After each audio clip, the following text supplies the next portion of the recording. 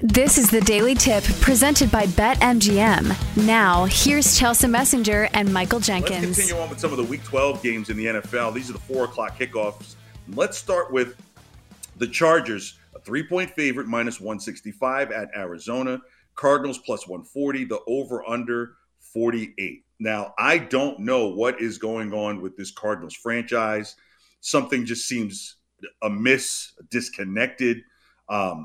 One of the coaches for the Cardinals was let go from the team for allegedly groping an individual in Mexico City. Kyler Murray has not been on the field. Now, there's a claim that there's an injury, but it doesn't. It seems like there's more injurious more than it is injury. I think I might have made up a word. I don't know what his relationship is with Cliff Kingsbury. And DeAndre Hopkins looks good coming off of suspension.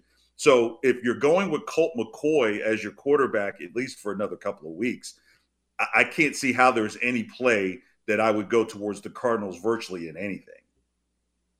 No, the only thing that would make me think about going in the Cardinals' direction is just a desperation spot for them. I mean, their season is just kind of going down the drain, and this could be their last chance at turning things around against a Chargers team that's been pretty banged up. It seems like the Chargers have the talent on paper, but they can't all get on the field on the same time. They can't stay healthy. It always seems like they're dealing with some sort of issues there. The play calling for the Chargers has been less than creative this year, and I think that's kind of played into some of their losses this year. Is just that they're not offensively able to keep up with some of the other teams. So both of these teams are 1-2 in their last 3 games. I would say the Chargers losses are probably more valid. I mean, they played Kansas City, San Francisco, and Seattle. But overall, both of these teams just kind of a mess right now, and not someone you really want to rely on. They're just not reliable, for a better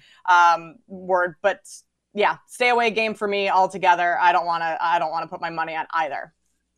I like the Chargers here, and the reason being is the AFC is so weak right now that the bottom side, like the Chargers are only a game out of the 7th spot. So they're going to play with a little more gumption. Keenan Allen is finally back. Mike Williams is back. And so Austin Eckler, who's been a little bit slow in the molasses here over the last couple of games, he needs to step things up. And I think this is a game where they say, okay, we get a victory on the road, out of conference, and that may count in the factoring in of who gets in and who doesn't get into that last spot. You know, when you start doing the math of like, okay, how many dishes did you wash on Monday versus on Thursday type stuff. This is a chance for the Chargers to have to keep pace. It's one of those things they say, hey, if this is a team that you're expected to beat, you have to beat them. So I like them favored by 3.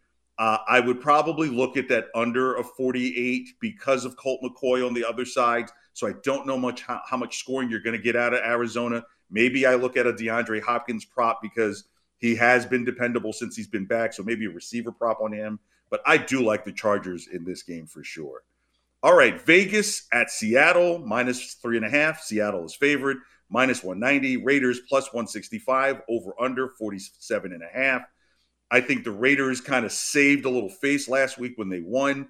And I see this kind of as an upset because I do believe that Seattle is now is going to be on a downward trend because I think it's San Francisco's division to win. And it's really a question of, will Seattle be able to keep up in the wild card race? If you still have Devontae Adams and a serviceable Derek Carr, you know, Devontae Adams has had some games where he's gone off and he's also disappeared as well. I think this is one of those games where they're going to have to show up in a very loud Seattle stadium. And I think the Raiders at least cover the spread. I still have to see how my feelings are about them winning the game. I don't hate that look. I just don't know if a 1 win last week in overtime really flips the switch for the Raiders and all the problems that they've had this season. One angle I have looked at in this game and am going to take is Seattle in the first half. They're coming into this game off of a bye. They're back home, rested, healthy, and their last outing in Germany against the Bucs, and that's a loss. So coming into this one a little hungry for a win.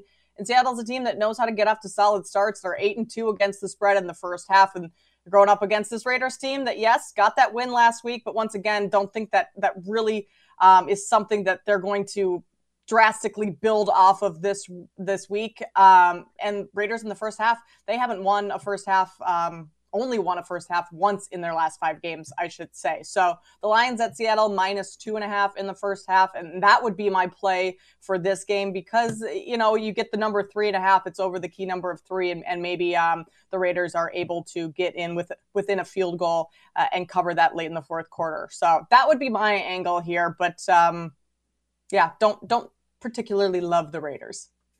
Yeah, listen to the sound of this. Defending Super Bowl champion Los Angeles Raiders at Kansas City. Kansas City favored by 16, -1,400. Rams +775, over under 42. The total is down 2 from 44. And I wonder if that's because there'll be no Matt Stafford. This Rams team is completely fallen apart. Cooper Kupp is out. And this might be one of the highest totals I've seen all season at -16 for the Chiefs. And doggone it, they just might hit it. The Rams are in that much of trouble. Yeah, the Rams have some problems on Sunday against the Chiefs with no Matt Stafford, no Cooper Kupp. I don't know how they're going to be moving the ball on offense here. They only gained 97 yards, scored 6 points in the final 2 quarters last week against the Saints. So that just kind of shows they're running out of gas. They don't quite have what it takes, especially to keep up with the Patrick Mahomes offense. The season's kind of over for the Rams, and I think they're feeling it. So I would take the Chiefs just to roll over them here.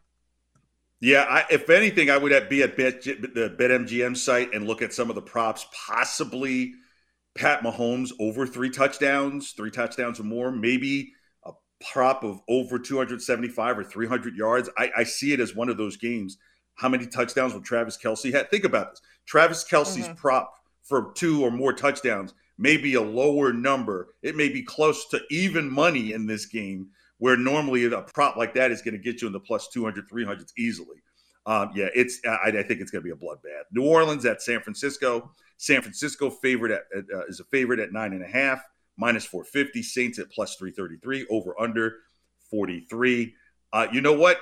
Jimmy G wasn't allowed to look at the playbook at one point in the preseason. Now it's just he's Jimmy. It's funny. I don't know if you saw the highlight where some of the 49er players went to a Warriors game and some of the cheerleaders walked up to the players, like Christian McCaffrey was there, Greg Kittle was there. All the girls run to Jimmy G. It was absolutely hilarious. It's like, here's the losable winner, the lovable loser winner, who just seems to be in the middle of things going for San Francisco.